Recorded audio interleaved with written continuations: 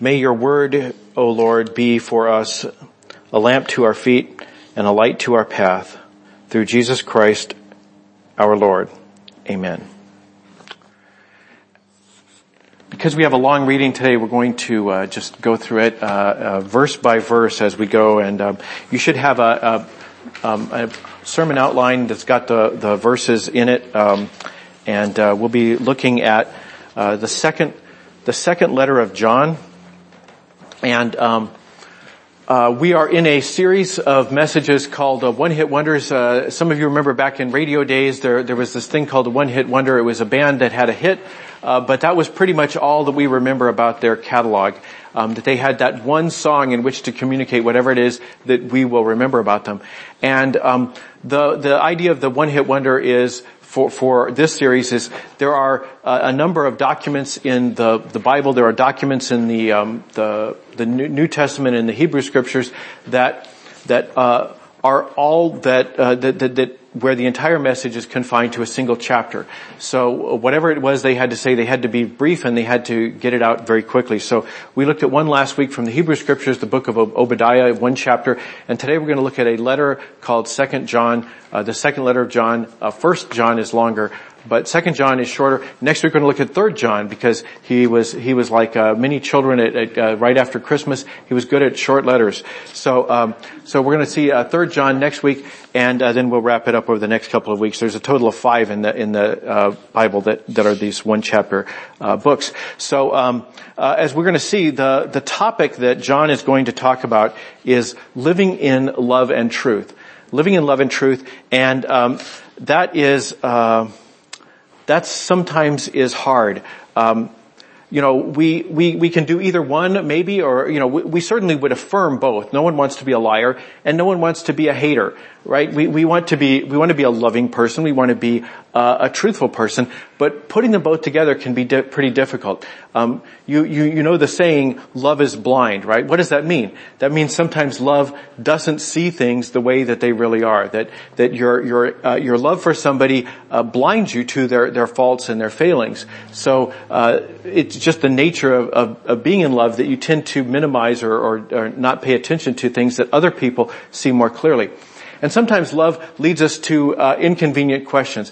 Some of us have had the problem of a spouse saying, does this dress make me look pretty, or does it make me look fat, or things like that. And we know that the correct answer for questions like that is, do these glasses make me look stupid? Because there's only one correct answer. Of course it does. You look beautiful. Or no, it's very slimming. So those are the sorts of things we say, because sometimes love requires us to not be as truthful as maybe we might want to be. And in the same way, truth can be unloving too. I have I don't know how many of you have done the 23andMe thing, the genetic profiling. So one of the things about that is that it's got a whole bunch of things. Are you at risk for hereditary diseases, heritable diseases? And you say, well, I kind of like to know that. But then it says, but do you really want to know that? And you have to check yes about 8 times before they'll actually show you whether you are at risk of getting this disease or not. Because sometimes the truth doesn't land on us as a very loving thing to know. I mean, on the one hand, yes, I'd like to know if I've got that disease or if I'm going to pass that to my children. But on the other hand, maybe sometimes it's best not to know. And they realize that, and so they've designed their system along those lines. And I think this is a thing where Christians in particular struggle because we are supposed to be all about truth and we're supposed to be all about love. But sometimes we don't do it as well as we should. The last town I lived in, I used to see this vehicle driving around the town, and sometimes in parades. And so there's the words on the side. You can see, repent, stop breaking the 10 commandments, be saved from hell, Jesus hates sin, warning to heathens, drunkards, atheists, liars, homosexuals, and putting aside whether that is even true, right? We can just bracket that conversation and say, even if that is true, is it loving? Is it loving? And I would ask the same thing. This is a picture taken this year at the Pride Parade downtown just a couple of weeks ago. It's kind of hard to see because it's backlit, but it says, like Sodom, you parade sin. Woe to you who bring who bring evil upon yourselves, from Isaiah. So, the person there is protesting the Pride Parade. And again, putting aside, we could have that conversation. In fact, we should have that conversation about what does the Bible teach us about sexuality. But there's a separate question. Even if it were true, let's assume for the moment that it is true, then is that the loving way to do it? When I go to the doctor, I don't want the doctor to tell me falsehoods, oh, you're fine. But on the other hand, doctors are expected to have a bedside manner. They're not supposed to just dump it on you and say, yep, you're dying. We want a doctor who can show some sensitivity and some tact. So is this a loving thing? Is this a loving way to be a Christian? So I think Christians struggle to walk in love and truth. So that's what we're going to talk about today. The good news, however, is we're not the first Christians to struggle with that problem. That this problem goes all the way back to the first century. So we're going to look at a letter from John. So again, the letter is in the, it's a very busy handout, I understand that, but, we're gonna be looking at the letter which is included in there. So it begins this way, it says, this letter is from John, the elder. I am writing to the chosen lady and her children whom I love in truth. So this is the way letters were written in the first century. You wrote the from and then you wrote the to. So it's from John the elder. Early tradition in the church going way, way back, it says that the John the elder was actually John the son of Zebedee, one of Jesus' disciples and an apostle. He doesn't identify himself that way. He just says he's John the elder. So I don't know if it really matters. He's somebody who has some authority in the church and he's writing a letter. And who is he writing it to? It says the chosen lady and her children. Well, that's probably not a woman. It's probably actually a church. In the first century, it was common to refer to churches, as women. In fact, some of you remember, we talked once before about, Saint Cyprian said that it is impossible to have God the Father unless you have the church as your mother. That the idea is the church is the cuddly, warm side of what God has provided for us. So he's writing to the chosen lady and her children. The children are the members of the congregation. So he's writing to another church. And then he begins talking about his topic. In the first century, you would include kind of a little table of contents. You wouldn't have a subject line.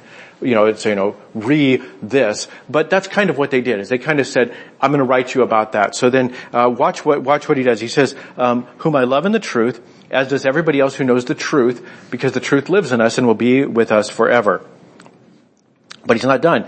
Grace, mercy, and peace, which come from God the Father and Jesus Christ, the Son of the Father, will continue to be with us who live in truth and love. So, you could start circling all the loves and truths. He's really kind of making it pretty clear. What are you talking about, John? I'm going to be talking about truth and love. And he goes on, grace, mercy, and peace.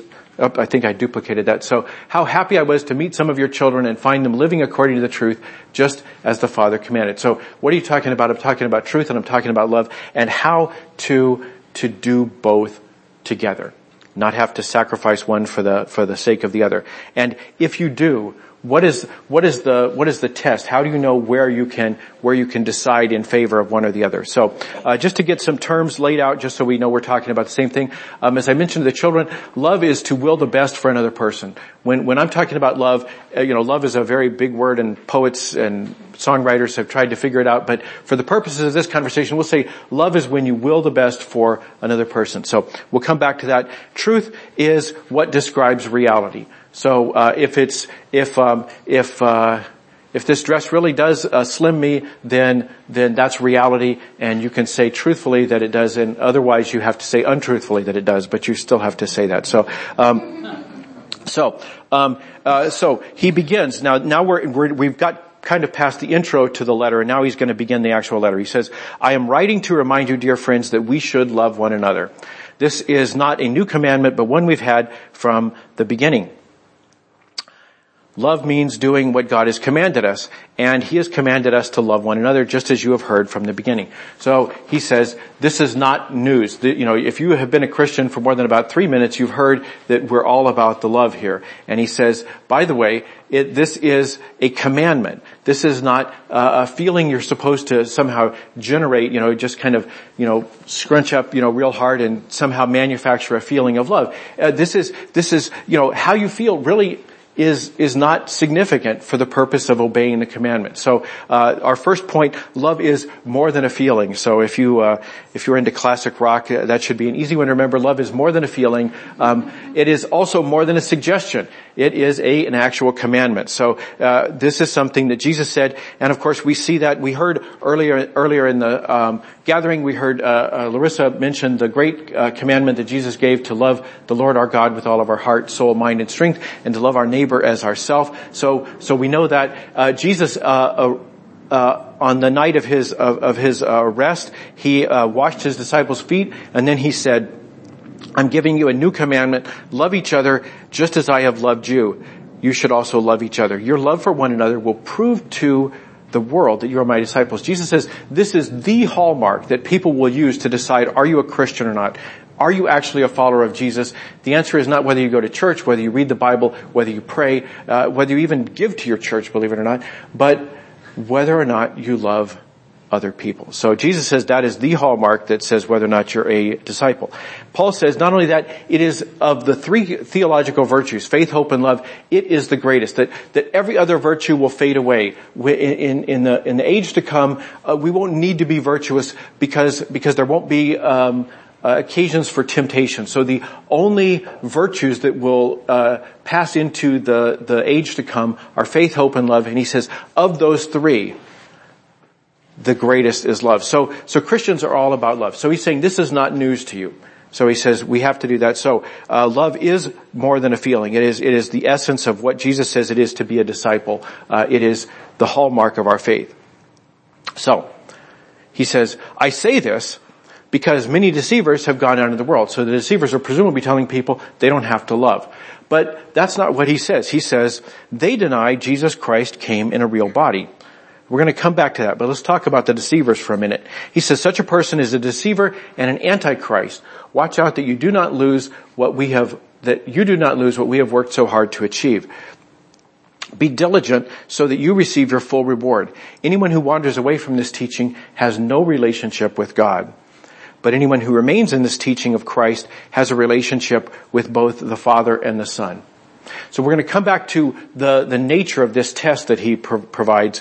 But before we do, we have to talk about what he's saying about truth. He says truth is from God. He says that God will not lie, that God is not duplicitous, that God won't tell you one thing and then do another thing, that God is utterly trustworthy. So the second point, all truth is from God. Paul says in the letter to the Romans, he says that since the creation of the world, everything that can be seen, the God's invisible qualities are revealed in the things that can be seen. That you don't have to subscribe to the Christian books, right? You don't have to get out your Bible and start thumping it. He says that what you see just looking at the world is an accurate depiction of God. He says that God's eternal power and divine nature have been clearly seen, being understood from what has been made so that people are without excuse. He says that we don't understand God completely without the Scriptures. But what we understand without the Scriptures is authentic and true, that comes from God. And this is why there are so many Christian scientists. I know it's easy to believe if you listen to, a Sam Harris podcast or somebody like that, Richard Dennett, somebody like that, Daniel Dennett, that there are no Christians who are scientists, but Wikipedia disagrees with you. So I encourage you, go look at the Wikipedia list of Christians in science and technology. It goes on and on and on. On and on. So I was surprised to read some of them. So a lot of famous people and some not so famous. So you can follow truth wherever it leads without any fear of it challenging your faith. Truth will never lead you astray as a Christian. So that's the first point. But then there are some other points as well. In the Hebrew Scriptures, we learn that God is not human so that he might lie. So God doesn't lie because he's not human. Now, say what you will about that. This person's anthropology, what he thinks about people. But he says because God is not a human, he's not tempted to lie. It just never comes up to him. So, and of course, Jesus famously said, I am the way, the truth, and the life. No one comes to the Father except through me. He says he is truth. So, God is not going to lie. So, now, if people are denying things, if they are denying the faith, if they're denying the faith, they're denying Christ and vice versa. So, because truth is of God. So, he says, he says, what do we do with these deniers? He says, if anyone comes to your meeting and does not teach the truth about Christ, don't invite that person into your home or give them any kind of encouragement. Now that may not sound very loving. Anyone who encourages such people becomes a partner in their evil work. So he's kind of presented this. He says he began the letter saying, you have to be loving. Everybody knows if you're a Christian, you have to be loving. But he said there are some people, because of the nature of what they're doing, who you must not have fellowship with because you become a partner in their evil work. And then he wraps it up, so I'll continue in a minute, but so we'll come back to that, but I want to wrap up the letter. He says, I have much more to say to you, but I don't want to do it with paper and ink, for I hope to visit you soon and talk with you face to face. And then our joy will be complete. Greetings from the children of your sister, chosen by God. So that the members of my congregation are sending greetings to your congregation. So the greetings of your sister. So, what is the third point? The third point is this. He told us flatly, don't have fellowship with people. Right? So what is he getting at? He's saying this. He's saying we should love non-believers unconditionally, but use discernment about Christians. And this is something Christians routinely get wrong. We do it exactly backwards. We say, if you're part of our inside group, then I will love you, or I'll at least try to love you. But if you're an outsider, then, it's on you. It's your problem. And the witness of Scripture, the teaching of our faith is exactly the opposite. That we love the people who are outside the church unconditionally. We don't put any expectations on them to behave like Christians. It's only Christians, people who bear the name of Christ, that we say that there are teachings that you have to subscribe to be a Christian. So we see this throughout the Scriptures. Jesus says in Luke, he says, love your enemies. That's pretty broad. So not just non-believers, but your worst non-believers, the very worst kinds, the ones who are persecuted. And remember, these Gospels were copied by people who are facing persecution. We cannot imagine. He said, love your enemies, do good to them, lend to them without expecting to be repaid. Then your reward from heaven will be very great, and you'll be acting as children of the Most High, for He is kind to those who are unthankful and wicked. So he says this is godly, to love people who don't love you, people who are actually your enemies. In the Sermon on the Mount, Jesus says this, I love the way the Message puts it. He says, if all you do is love the lovable, do you expect a bonus? Anybody can do that. He says, of course, we have to love the people who are not lovable. So if somebody is not a believer, if somebody is outside the church, if they are the worst person you can imagine, Nero, the way he persecuted the first century church, love them. Wish the best for them. Will the best for them. And then what about Christians? Paul says in First Corinthians, he says this, why should I judge outsiders? Aren't we supposed to judge only church members? God judges everyone else. The Scriptures say, chase away any of your own people who are evil. And this is something Christians have gotten wrong for centuries, routinely. Not always, but routinely. We get this wrong, where we say, I'm going to excommunicate you, as if that means I'm going to punish you. Excommunication is not meant to be punishment. It's meant to say, I need to clear my head because you're teaching things that are not Christian. And as long as you call yourself a Christian, I cannot love you because you're just messing with my head. But once I say, oh, that person's not a Christian, then my head clears and I know exactly the way I should relate to you. So Paul's saying, I don't judge people who are outsiders. I only judge people who are inside. He said, God will take care of the others. He says, by excommunicating you, I'm actually making my job simpler. All I have to do then is love you. So he's saying that we use discernment. We use discernment not on people out in the world. We use discernment only on people who are in the church because they're the only ones who can threaten us with false teaching. So, what is the nature of this teaching? I said I would come back to it. So what is the big deal? He's talking about truth. He's talking about love. What is it about Christ coming in a body? He said to us back, way back in verse 7, he said, these deceivers that have gone out into the world, they deny that Jesus Christ came in a real body. And we might say, okay, sure, I get that. We celebrate it every Christmas. I understand that's important, but is this really the litmus test? Is this the thing that everything hangs on? Out of all the false teachings people could have come up with, he mentions this one. So what is the connection? Well, the answer is that Christ's incarnation shows that our bodies matter. And let me unpack that a little bit. Back in the first century, there was the beginning of what would later become called the heresy of Gnosticism. So Gnosticism is the idea that the world is kind of icky, that matter is really icky and it really doesn't matter. That whatever happens here is not important. What matters is this pure spiritual essence. That someday we will transcend this material world. We will become pure spiritual beings. And then everything will be wonderful. But the nature of the material world, it just drags us down. It makes us behave badly. And that's not Christian thinking. That is non-Christian thinking. He's saying the fact that Jesus came and entered into flesh is very significant. It tells us that matter matters, that bodies matter. And so, for example, the Apostle James says this: if a brother or sister is naked and lacks daily food, and one of you says to them, go in peace, keep warm and eat your fill, and yet you do not supply their bodily needs, what is the good of that? See, if you say, look, this person is starving, they're going to die soon, actually, it's probably better that they die sooner because then they'll be up in the spiritual realm and everything will be wonderful for them. James says that's preposterous. He says that is utterly unchristian. He says you cannot simply say, peace, be well, and let them die. He says you have to intervene. You have to act like a Christian. And of course, Jesus' most famous parable, the parable of the Good Samaritan, what does the Good Samaritan do?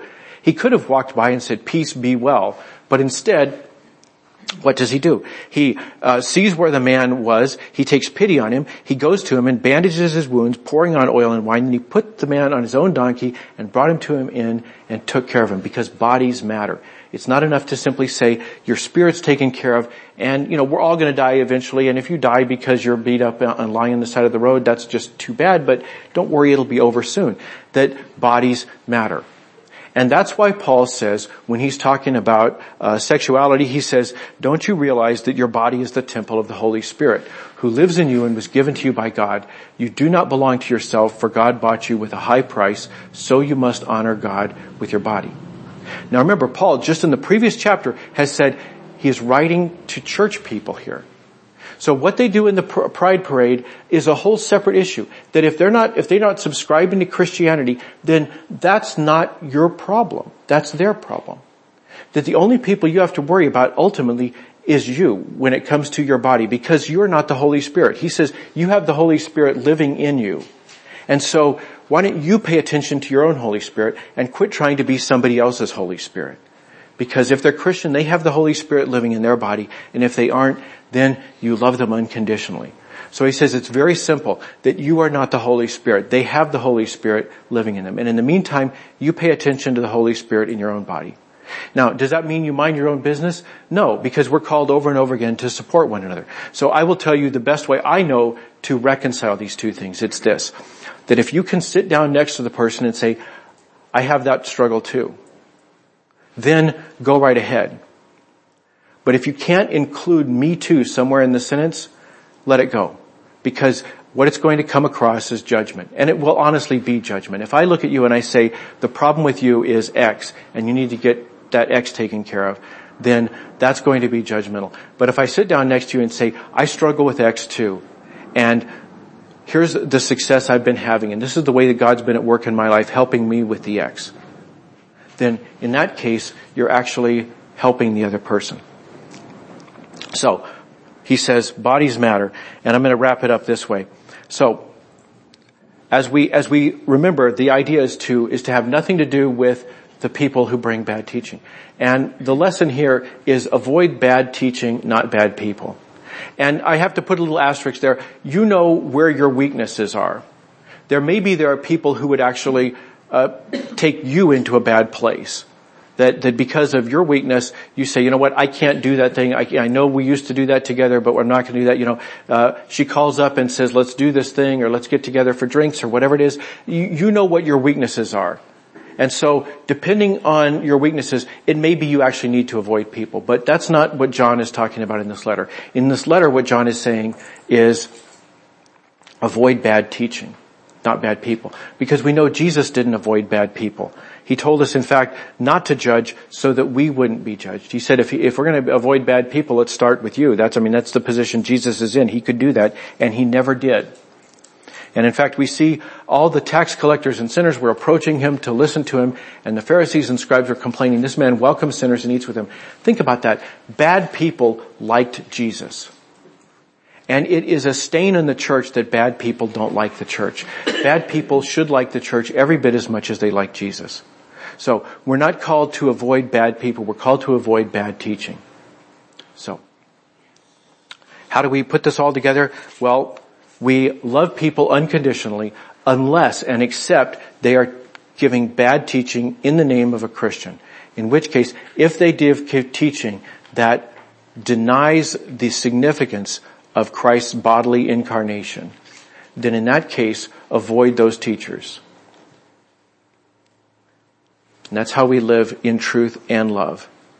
I'm not saying it's easy, but hopefully as a result of reading John's letter, it's more clear. Let's pray. Heavenly Father, you know better than we know how poorly we live in truth and love. You know the white lies we tell, and you know the black lies. You know the ways we are hurting when truth is told. And so, Lord, we ask you to help us to live as John calls that first century church to live in truth and love, to hold them together, to love people unconditionally, and only to reject bad teaching. We pray it through Christ our Lord. Amen.